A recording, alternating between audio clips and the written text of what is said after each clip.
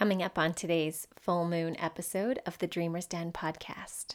Creative energy is interesting. Some people would say, oh, it's the throat chakra, which is also your area of expression. Some people would say, well, no, it is the root or the second chakra because that's what you're bringing in, right, from that place of empowerment.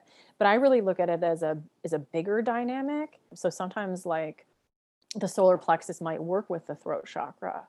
Let's say someone is having a difficult interpersonal relationship and they're feeling like they don't really have a voice in something. That can be an expansive, creative synergy that happens when someone is empowered to speak up for themselves.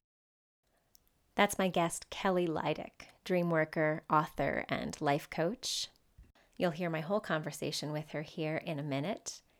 If you're listening to this the day it comes out on the full moon, March 28th, 2021, doors are still open today for new members in the Dreamer's Den membership community.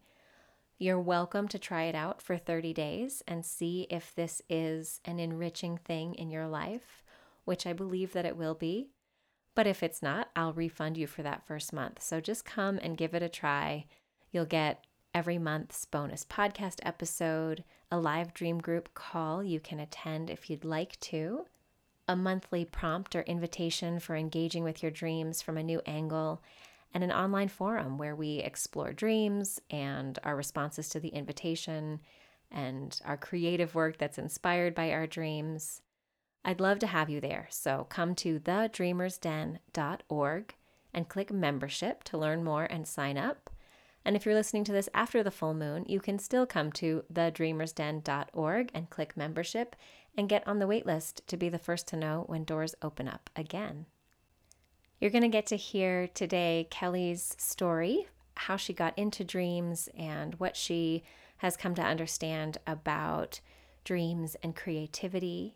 And we will talk about one of my dreams, which you'll hear us mostly explore through the lens of colors because Kelly loves to work with colors in dreams and think about the energetics of the chakras. So these are similar to, but not identical to, the ways that I work with colors through the lens of classical Chinese medicine. I've done a little bit of dream work in real time on the podcast before on my own dreams, and similar to other times, I've noticed that it is a bit challenging to really sink into that space of exploring a dream for what unexpected things might be there to arise for me, and also still holding the space to make this an interesting podcast for all of you.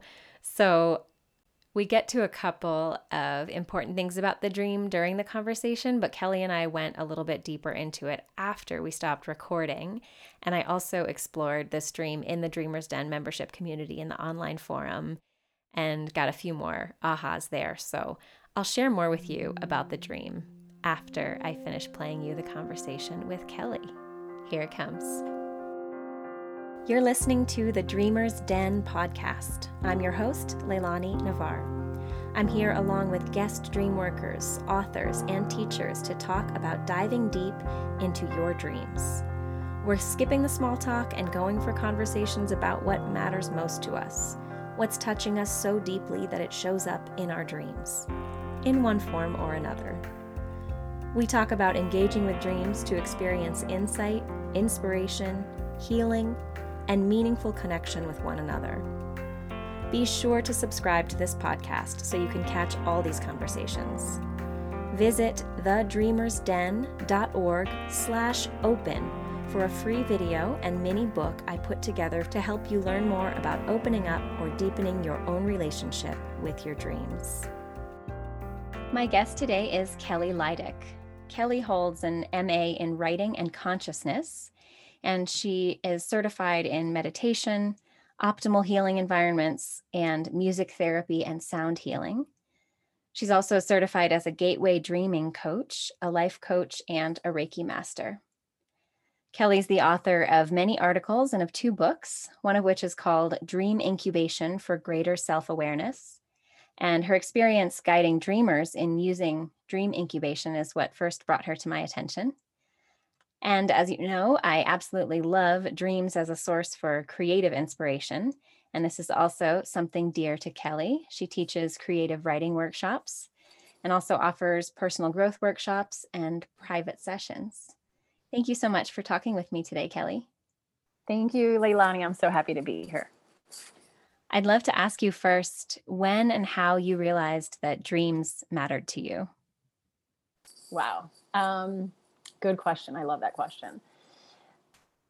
Dreams really have their root for me, like when I was a teen.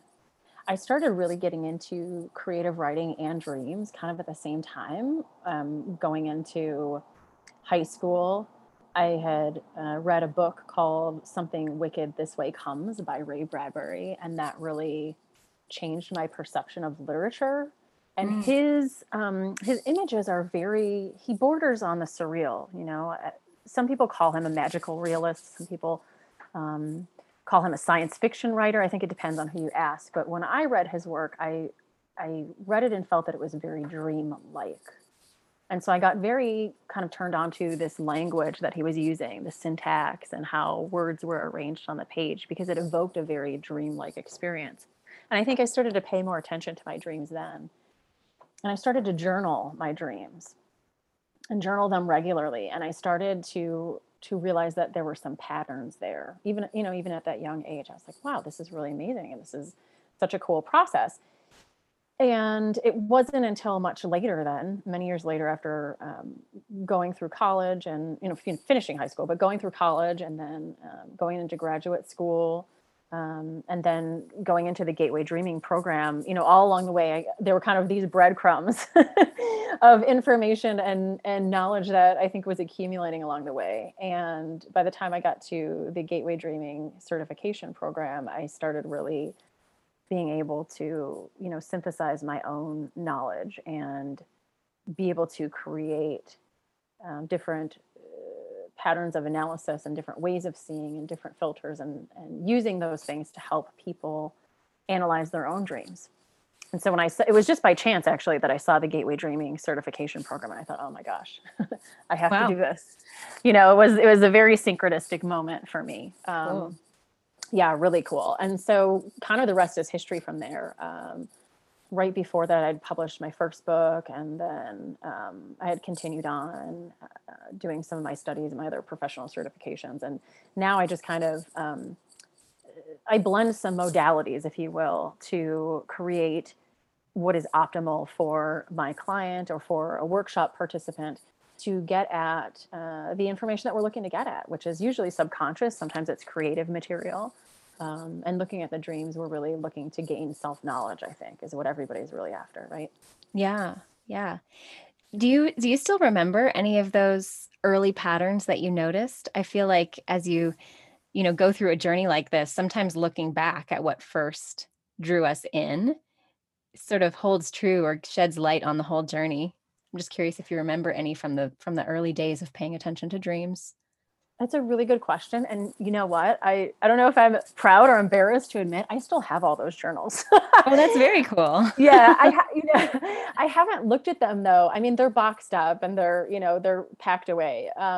But I did hold on to them. And I know that one day I will go back to them. I don't remember like the specifics of the dreams, but I remember that part of the reason why I came up with one of my signature workshops was just sometimes I call it writing the dream, or in different places I call it writing the dream time.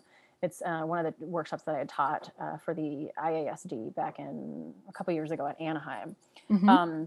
And this workshop I really modeled, I think, after those patterns, which stuck with me, in that the dreams really do follow really the hero's journey, right? We've heard that before. We've read Joseph Campbell, and people have talked about that. And there are books that talk about and research that discusses how the brain is hardwired for story, the pattern of story, right? This character arc. And I don't know if I would say necessarily as granularly as the 3 acts, but certainly, right? Even we're looking at Plato and Aristotle, who are solidifying ideas about how literature is told. And I think that's because when we look at it sociologically or anthropologically, we are seeing how the brain works, and we're seeing how we are indeed looking at story. That is how we comprehend the world. And so I think at that early age, I was keen on that and I was aware of it. And those are the patterns that I think I was really honing when I was journaling those dreams at an early age. Mm-hmm. And what's gateway dreaming all about? Can you give us a little background on that?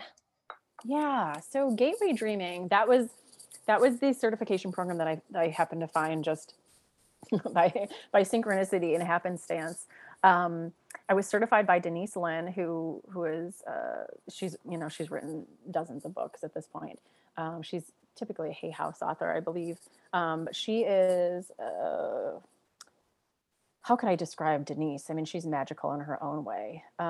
She has Native American roots, and so I think she really comes from a place of being connected to the earth and being connected to soul and the core of who we are, and I think, in the Native American traditions, we look at that, and the shamans and the healers, they were the ones who were analyzing the dreams, really. Yeah. That was the gateway, in other words. I think that's why she came up with that name. That was the gate, that was the gateway to the healing process, or to the metaphysical world, or to other dimensions. And her program really discusses ways of kind of entering that space and how to facilitate that for others, so that they can look at their own dreams and gain meaning and insight, and use it as a pattern of self-inquiry. What I talk about in my book, the Dream Incubation book, is really about coming up with a dialogue. It's kind of like you're engaging your subconscious mind, right, in a dialogue to reveal to you kind of what's going on in there, so we can bring it to the conscious level, get it out of the shadows, bring it into the consciousness, and then work with it from there. Yeah, there's so many tracks I want to go down from everything you just said. There's a lot. I love dream incubation. I very much feel like I'm in an ongoing conversation with my dreams. Yeah. But before we go into that, I'm always curious about people's take on dream work and dreams and what comes to us through our dreams, in terms of not only that deeper self-understanding and self-discovery and growth, but also, you mentioned, being connected to the earth and the shamanic approach to dreams. And I'm curious what you see in terms of, are we getting promptings and communications from the whole ecosystem, and from other than our own subconscious mind?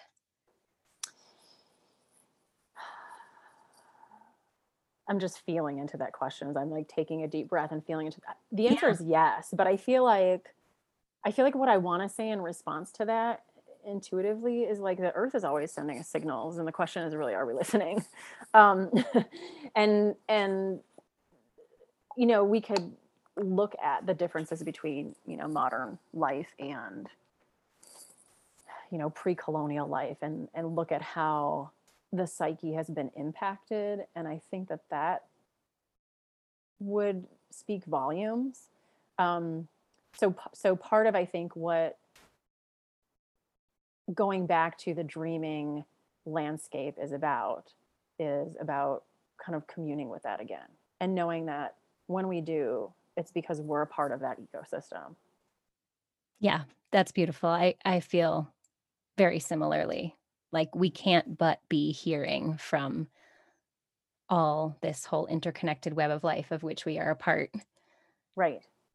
But again, I think the question is like, are we listening? Yes. Is anyone listening? Who is? What are they saying? Right? And how are we using that information? Are we using it to help move things along in a positive way? I think maybe sometimes yes and sometimes no, honestly. But I think we're getting better at it. And I think that with time, I think people have gotten more attuned, and I see that trend is growing. So that brings me a lot of hope and a lot of optimism around like where we're going, in the next 50 or 100 years as a species. Yeah, me too. I think that trend is really growing. And maybe this is simply faith, but it's also my observed impression is that the impulse within our dreams is the same as within our bodies and within the ecosystem around us. And it's the impulse to live and thrive and have things come back into harmony and work better and sustain life. So it's interesting what you say about how are we using that information, because I guess I feel like it's inherently helpful, although as human beings, we are pretty good at doing things that aren't so helpful to ourselves. So overcomplicating things sometimes when it doesn't need to be complicated. That might be a different conversation about, ego versus Yeah.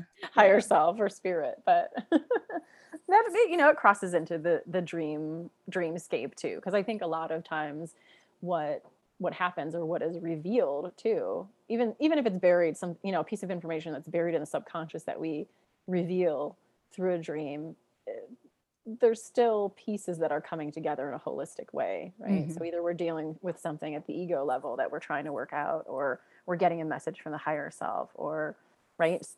So I think it depends on the context of the dream, and not just the elements of the dream as they're contextualized within the dream, but also the context of the dream to the waking life, Right. and where that falls in terms of its placement.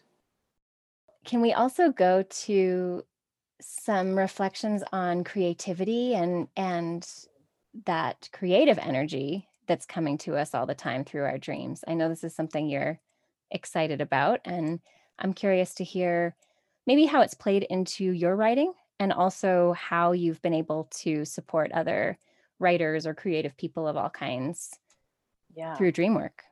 Yeah, I love that. Thank you. That's a good question. Boy, where do I start? Because I feel like that's a big one. Let me start with creativity and the way that I view creativity. That might give us a Okay. good anchor. Great. Because I think that most people, just by maybe I'll say habit, maybe we think of creativity in terms of like, oh, look at that beautiful painting, or isn't that a nice piece of music, or oh, I just saw this beautiful play, right? So we kind of, the brain sort of naturally categorizes creativity in terms of like, what is the productive output, right? What did that creative process yield in the end? It yielded a piece of music, or it created a painting, right? But I think when we approach the intersection of dreams and creativity, and also when we look at just energy, right? In terms of this, I mean, this kind of goes into the chakras too, but when we look at these things together, we're really looking at creativity on that broader scope, which is more of an inclusive process of taking in information, analyzing it, synthesizing it, and creating something new, right? And so I really think of it as an ebb and flow, or kind of like the movement of the breath, the in and out kind of pulsation, right? Beautiful. Creativity is this expansive. Right. That's why people get excited about it. Yeah. I think, because you immediately go into this creative space. Energetically, it is expansive. And so most people are naturally drawn to that expansive feeling because it feels good. But there's an ebb and a flow to it too, right? There's a constriction or a contraction that happens through the analysis, and then we go back out and we kind of synthesize things and we make something new. So it very much is like the breath, this ebb and flow, the expansion and the contraction process. And so we're not just looking at creativity in terms of output then, we're really looking at it more in terms of what is the process of creativity, instead of focusing on the end result.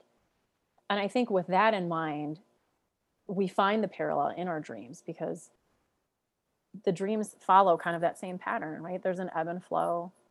We have a breathing in, we have a breathing out, we have nightmares, we have lucid dreams, we have, wherever these things fall in your personal context, right? We have dreams that feel scary or are constrictive in nature, and then we have dreams that are really expansive, the dreams of flying, right? Or you're in a hot air balloon and then suddenly you're in a lucid dream, something like that. So I think that we see these things happen, but I also think that when we then sort of put the next layer over that and we look at it in terms of, right, that hero story, or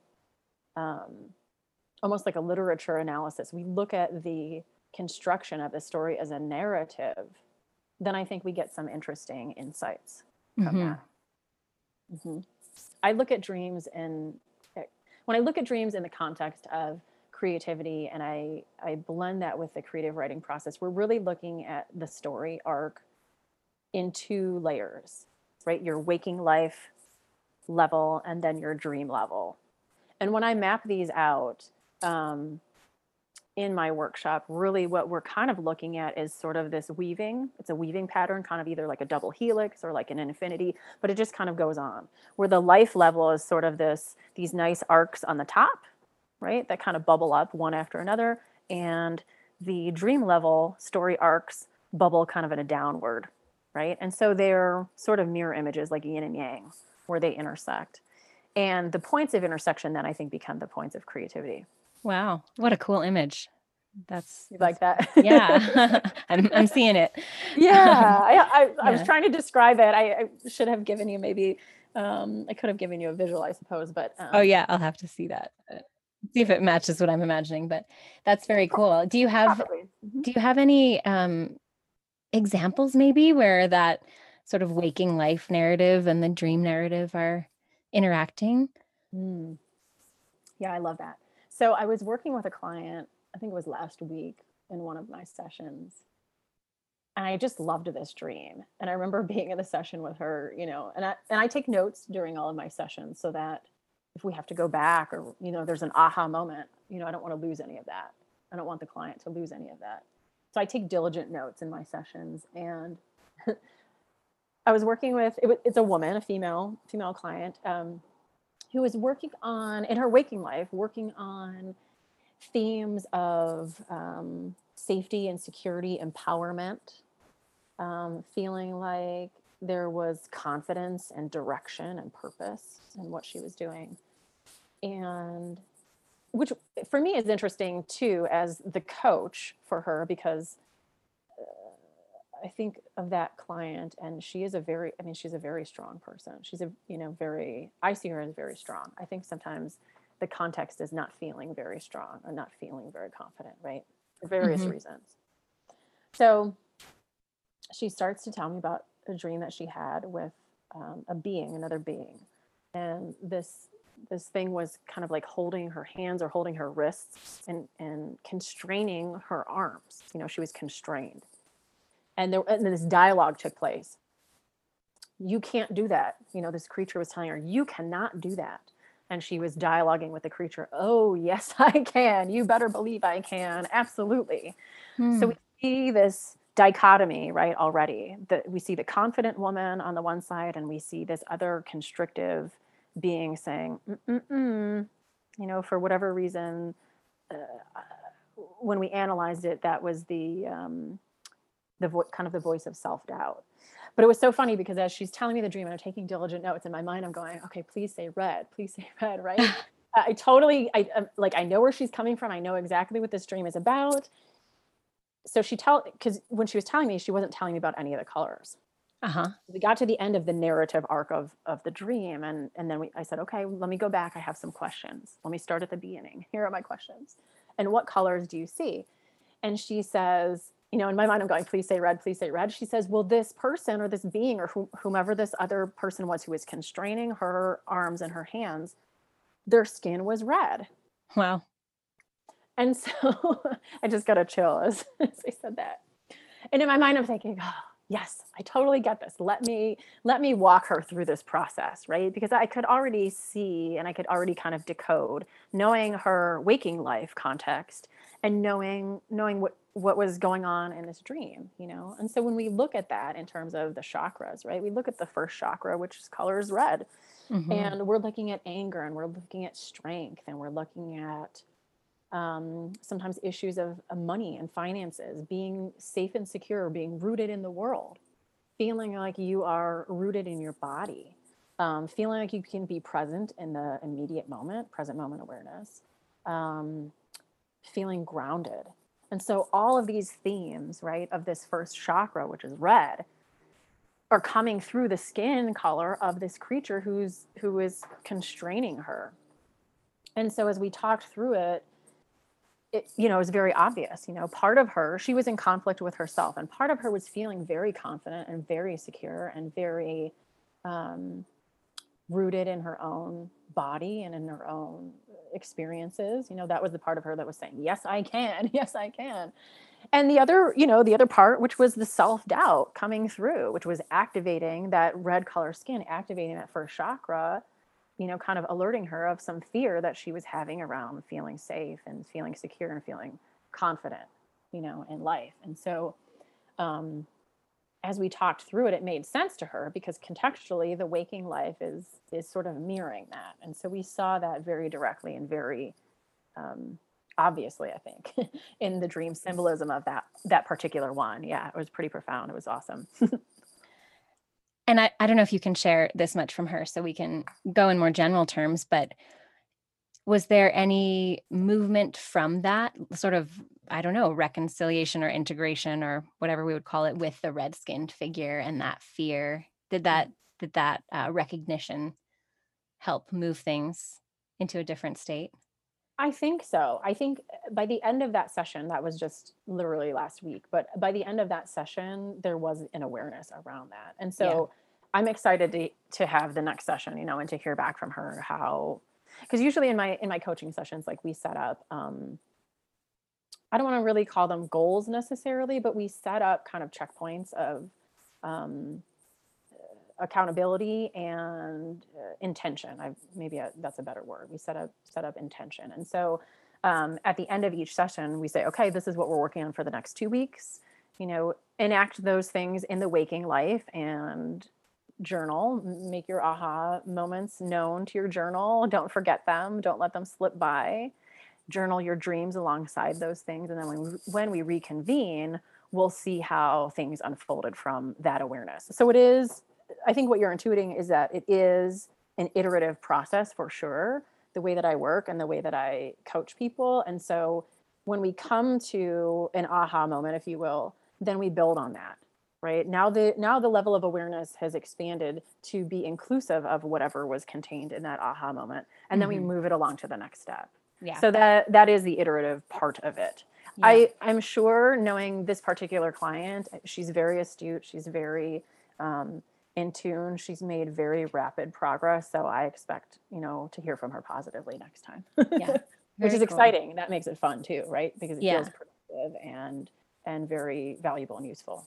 Yeah. And there's something so full of potential, I feel like, in that image, because for me, as I imagine it, there's a lot of trapped energy in those wrists and arms being held. And Yeah. the skin being red almost feels like about to explode too. So there's a big sense of potential to me there. Yeah. Really cool. So I had this dream that I was thinking about sharing with you today, because I know you love dreams with colors, and I really want to share it because it's also reds and also one other figure who's not fully identified but kind of counter to me. So anyway, it just feels pretty like an interesting pair for the one you just shared. Please, I'd love to hear it. Okay. So this dream, it's actually a few months old, but okay. It came to me for this. So I'm in the passenger seat, and a small older woman with long gray hair is in the driver's seat. Mm-hmm. And she's driving me along a road near my childhood home, and we're heading the direction that we'd go from my elementary school toward home. Mm-hmm. And right away, I can tell that she's not used to being in the driver's seat. And I'm also disoriented by being in the passenger seat. Mm-hmm. And the passenger side seems to be going awfully close to the trees on the side of the street. They're scraping at the side of the car, and it's open. Like there's no windshield, like a Jeep, where it's just the frame. Mm-hmm. And so I keep feeling like the tree branches are about to whip me in the face. And all along the ground are these red and orange tulips that are big and just gorgeous, but then they're looming up in front of us as we drive. And I keep feeling like I'm going to get hit by all these branches and leaves and tulips. And so I duck my head against my knees and hold my legs, because I feel like, well, if I contain myself fully within the vehicle, at least then I won't get hit, because she's sure to steer the vehicle away from all those things. Okay. End of dream. Okay. I'm just going to feel into it, and then I'm going to ask you a series of questions. Okay.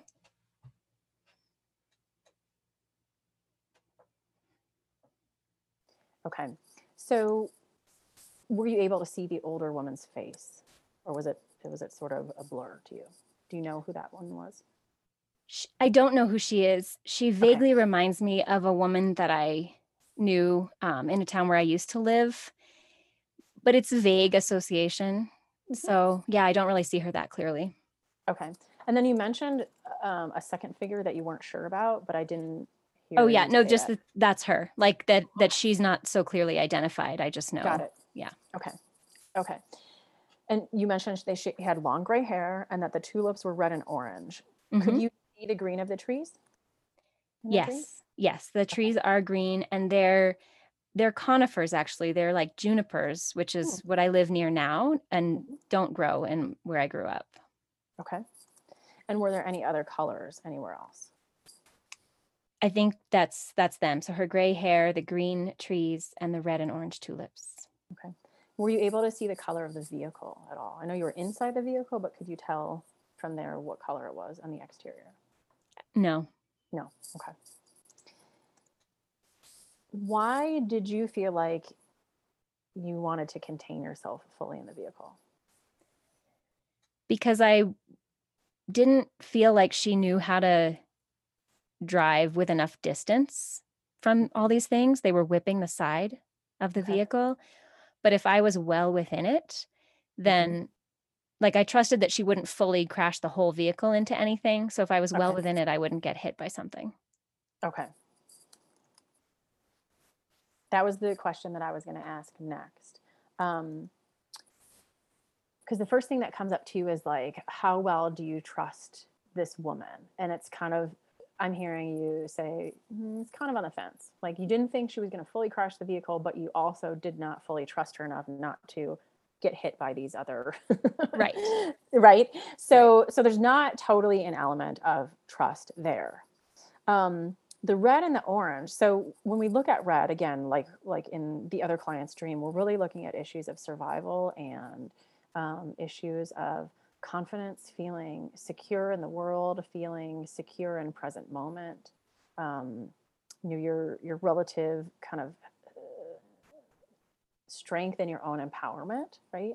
Mm-hmm. But then when we kind of move up to the second chakra or orange, that's really more of the personal empowerment chakra. So we could kind of say that red is more about like primal survival, right?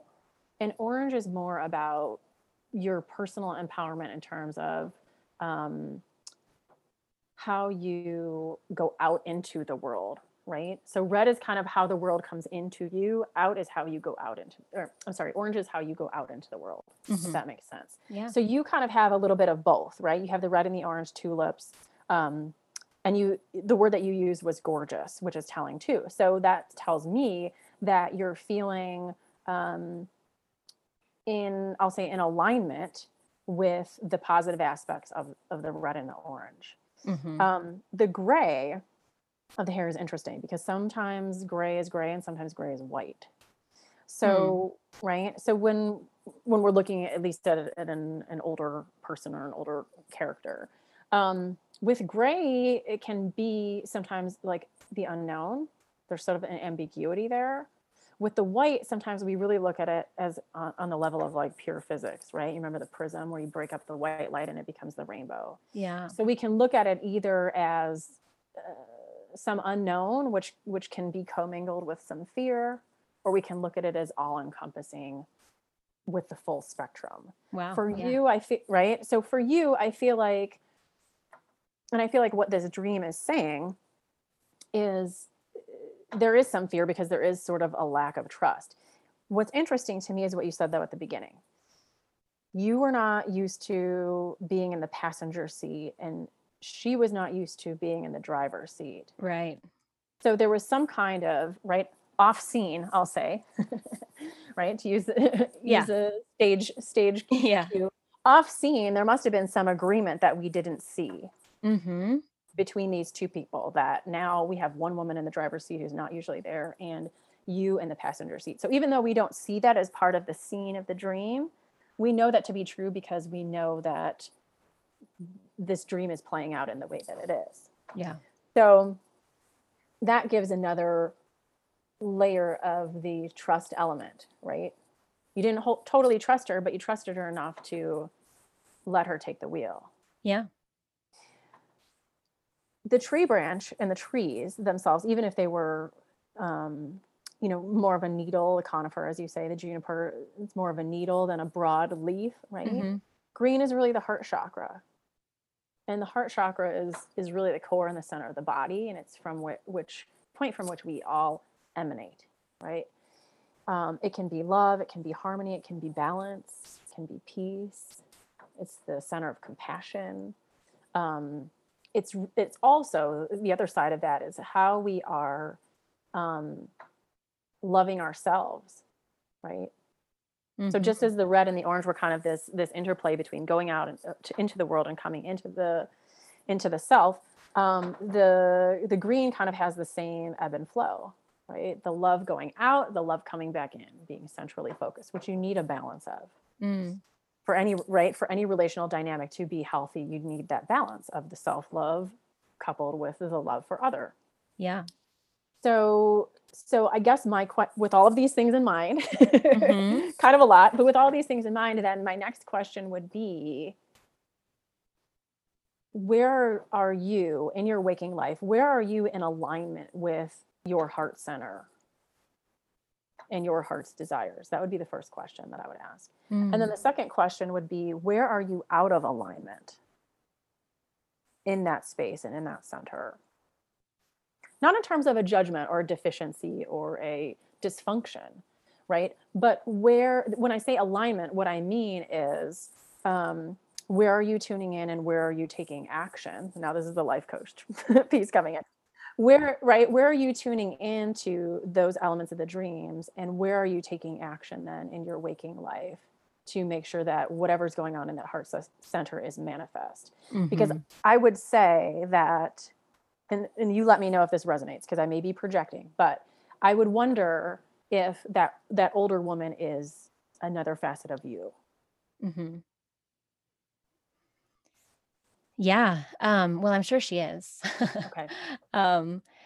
And what's actually coming to me as I listen to you say all of that is that yellow is sort of skipped over.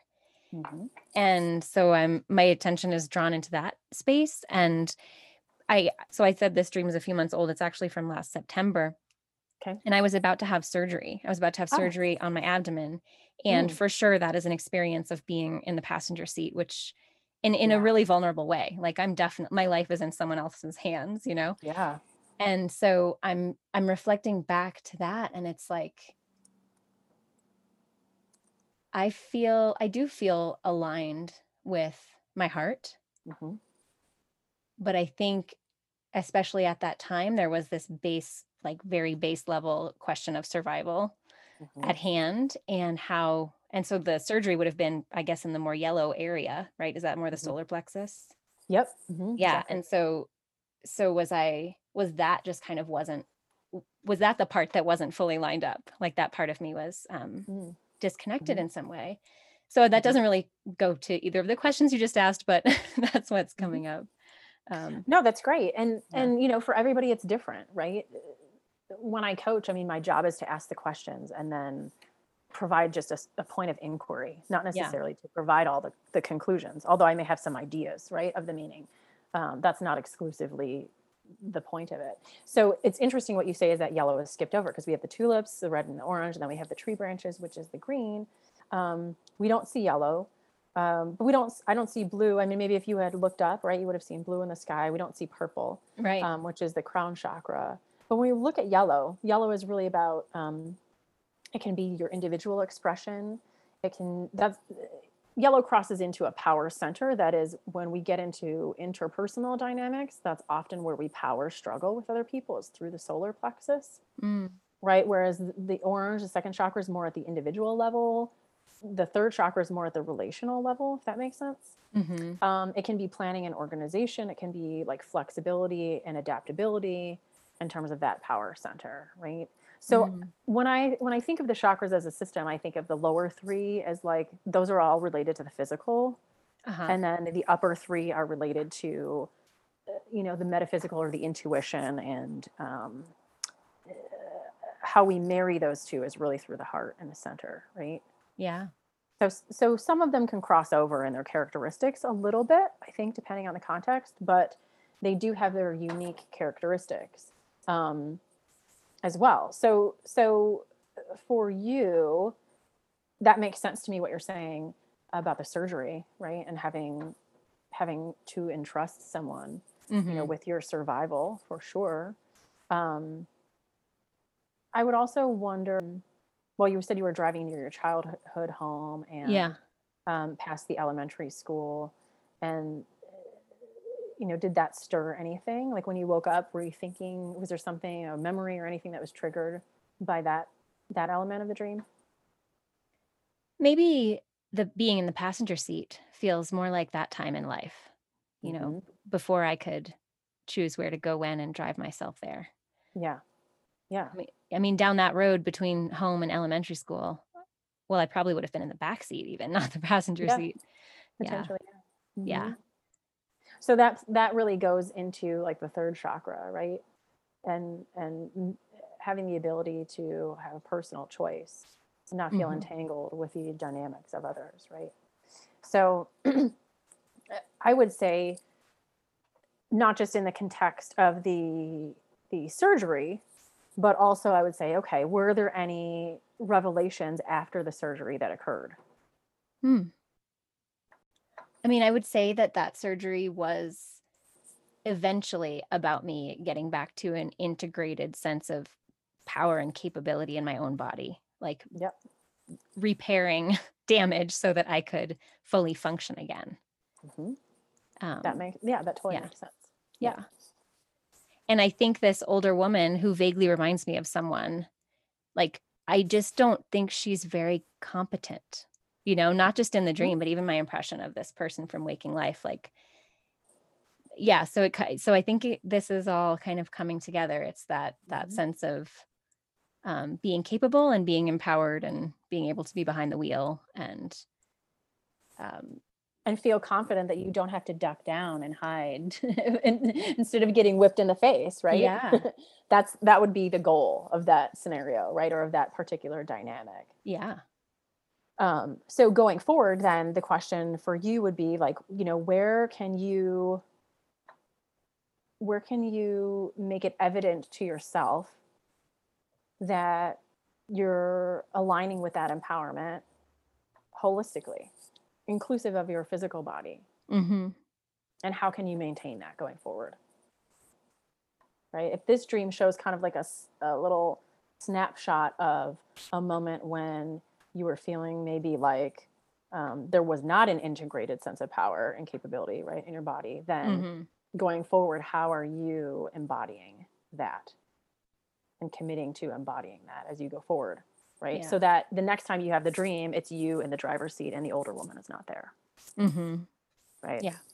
Yeah. Mm. Or she's now competent and it's totally okay for me to be in the passenger seat. Right, Yeah. totally transformed. Yes, that's Yeah. exactly what I was getting at. Mhm. Yeah. That's great. Yeah, good Yeah. question. I like your question. I will hold it. And yeah. And it feels so physical too, this dream. And as we're talking about the solar plexus and like that posture of being hunched over, it's the posture that they tell you to take, if the plane's going to have a water landing, Right. right? Like Yeah. that totally crunches that yellow part, so Yeah. Yeah. yeah. And So so, but when you're in that, it's almost like going back to the fetal position, right? yeah. Yeah. You're kind of covering your head and you're balling up. And what happens then is your heart chakra, right? That's at the center of that. You're Mhm. like I think of it as like the armadillo shell, or like one of those little, what did we used to call them?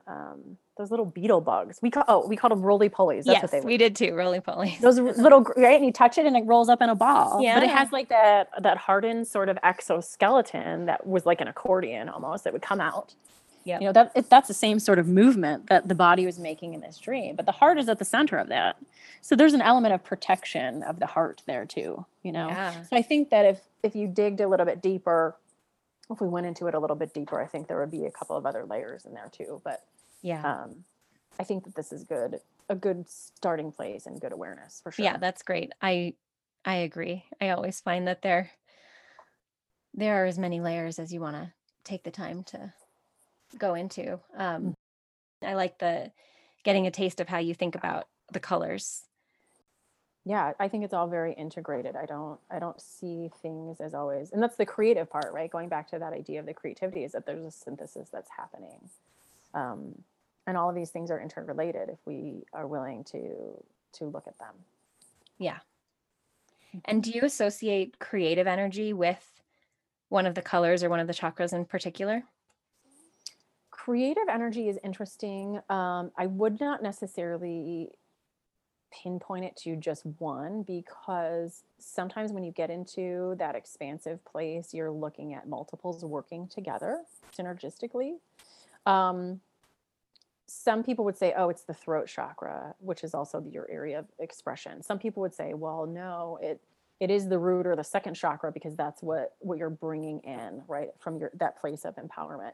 But I really look at it as a bigger dynamic that can function on multiple levels at one time. So sometimes, like, for instance, the solar plexus might work with the throat chakra in terms of, if someone is, let's say someone is having a difficult interpersonal relationship and they're feeling like they don't really have a voice in something, that can be an expansive creative synergy that happens when someone is empowered to speak up for themselves, right? Yeah. Or right, so I mean, that's just one example, but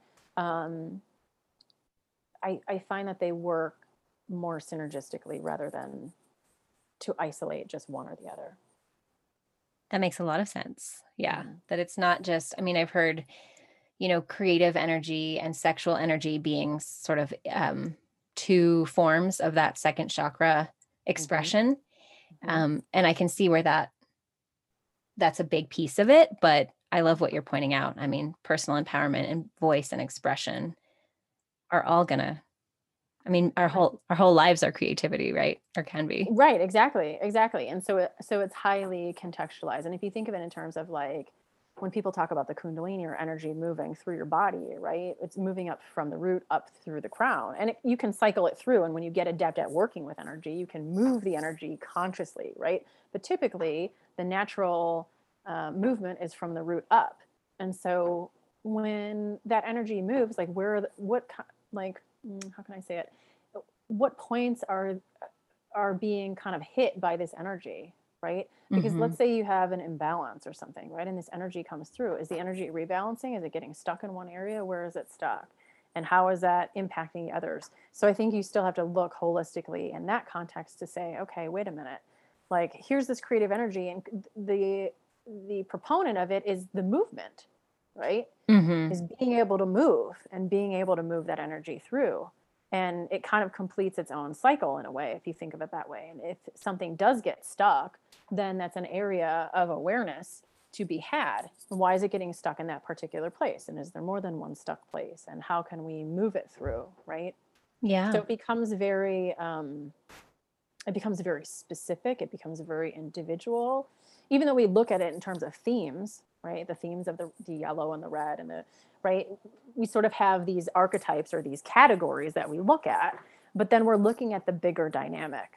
And I think that's why too, I bring all of this in terms of, kind of the creative writing piece and the characterology of these people who are in these stories, right? Because really, dreams, when we look at it, they're not really much different than story in some Hmm. way. Hmm.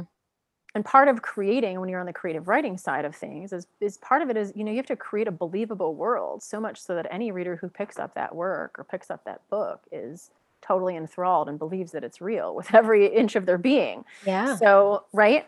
So there's an understanding, I think, of these dynamics that is helpful when you begin looking at creative writing from some of these lenses. And I think that's why they marry well in the Yeah. context of, like, let's create a new story. So when I teach the workshop, it's like we look at these chakras, we look at the archetypes, we look at the broad base pattern of the hero's journey, and then we start getting into, character dynamics and how these things and how these dynamics relate and how they play out, and then how these people then are, the actors that are playing out the dynamics. It gets really Hmm. interesting. It's so interesting what you say about making something believable, because sort of the mythological stories and oftentimes the dreams, they're not realistic. They're totally unrealistic, but they're so true at the same time. Right. Are they're bringing forth, the most true thing. Mhm.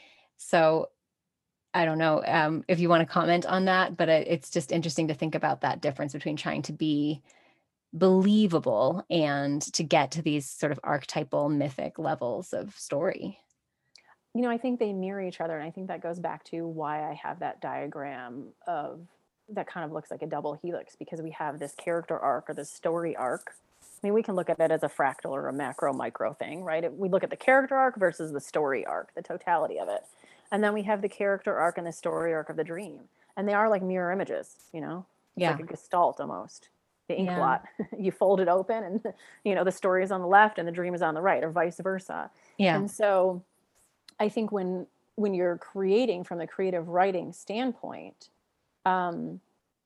really the drive always, even though you're trying to create a believable world that a reader can enter and be totally enveloped in, what you're really creating, that the purpose of that world, I should say, is to say what those deeper truths are.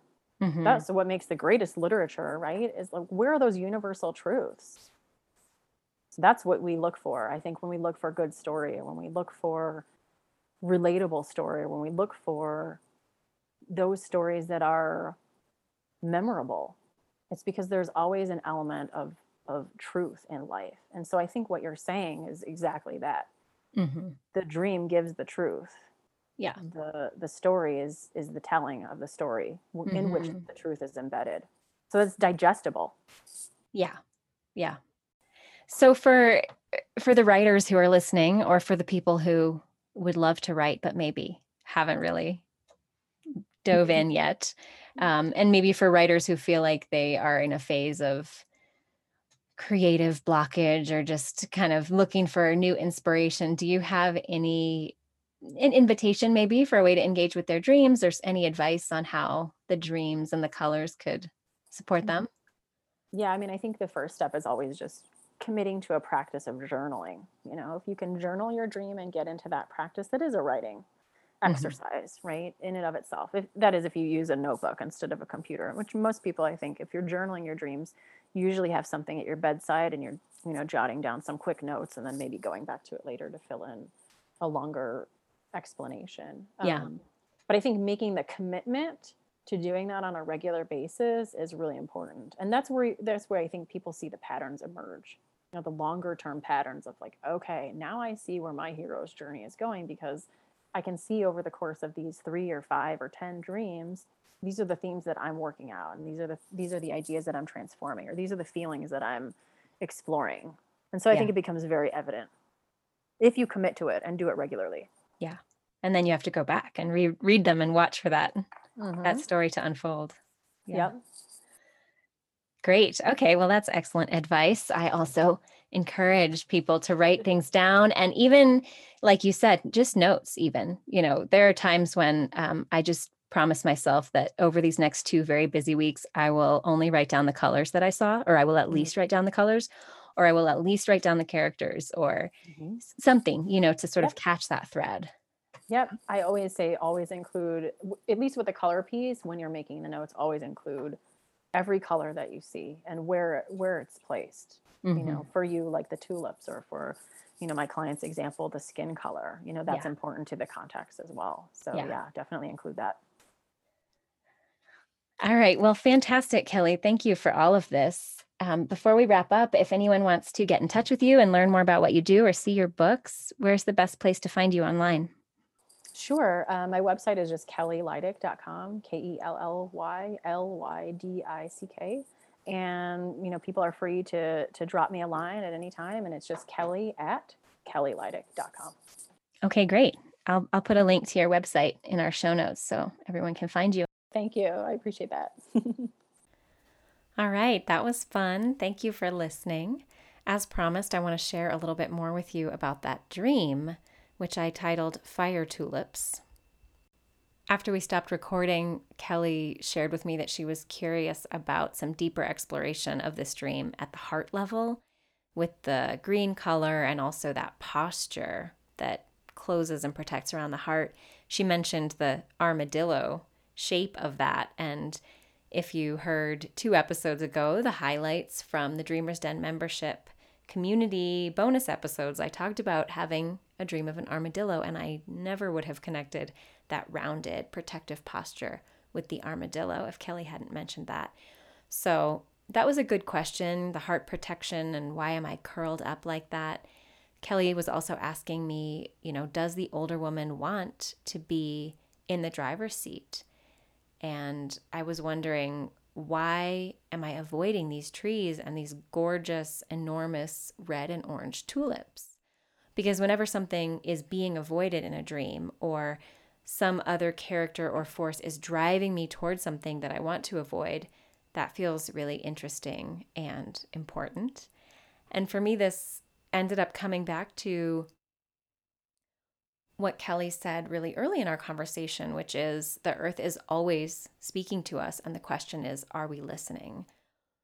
So if you've been listening to this podcast for a while or working dreams with me, you know how much I both love plants and trees and the places life is thriving on earth, and how passionate I am about the possibility right now for humanity to make this great turning toward a life-sustaining way of living on this planet together. So at this point, I feel like this dream is asking me, in what ways am I still riding in the passenger seat, like an elementary school age child, participating in this older way of driving that I don't fully trust, which has me ducking away from the pretty obvious, enormous, and gorgeous messages of the non-human life that I'm passing by too quickly. I know that I do live closer to the living earth in the sense of being near the wilderness and spending time out in wild nature and growing food, closer than many do, but I absolutely am still rushing and ducking a lot more than I'd like to, and I know that I'm missing a lot of messages.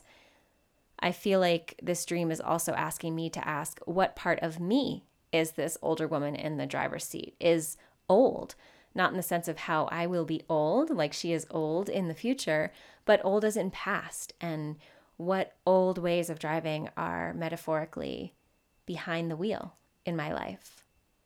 And as I explored this dream in the online forum for the Dreamer's Den members, I came to really see the importance of that sense of being disoriented and feeling unprepared, in the way that the woman driving is disoriented and unprepared to be driving, and the Leilani self in the dream is disoriented by being in the passenger seat. And also how she would be a way actually for me to contact these things. So at the same time that I'm looking at her as an old way that's behind the wheel, there's also this way in which her way, her kind of less skillful, slightly unprepared way of driving, is bringing me closer to contact with the qualities of the trees and the tulips and the wood energy and the green leaves there and the heart energy through the lens of looking at green through the chakras, and bringing me closer to the fire element of the red and the orange and the first and second chakras. So how can I go ahead and let her be at the wheel and not be so careful about our distance? Let us not have great distance from these things and go ahead and make contact with them. So this isn't a dream where I'm coming away with a real concrete aha, oh, this is what I need to change, or this is my new realization, or anything like that. But it's giving me this felt sense of holding the question, these two ways of moving through the world, the one represented by the older woman driving and the one by the aspect of me that doesn't know how to be in the passenger seat and curls up armadillo style, and the tulips and the trees and those qualities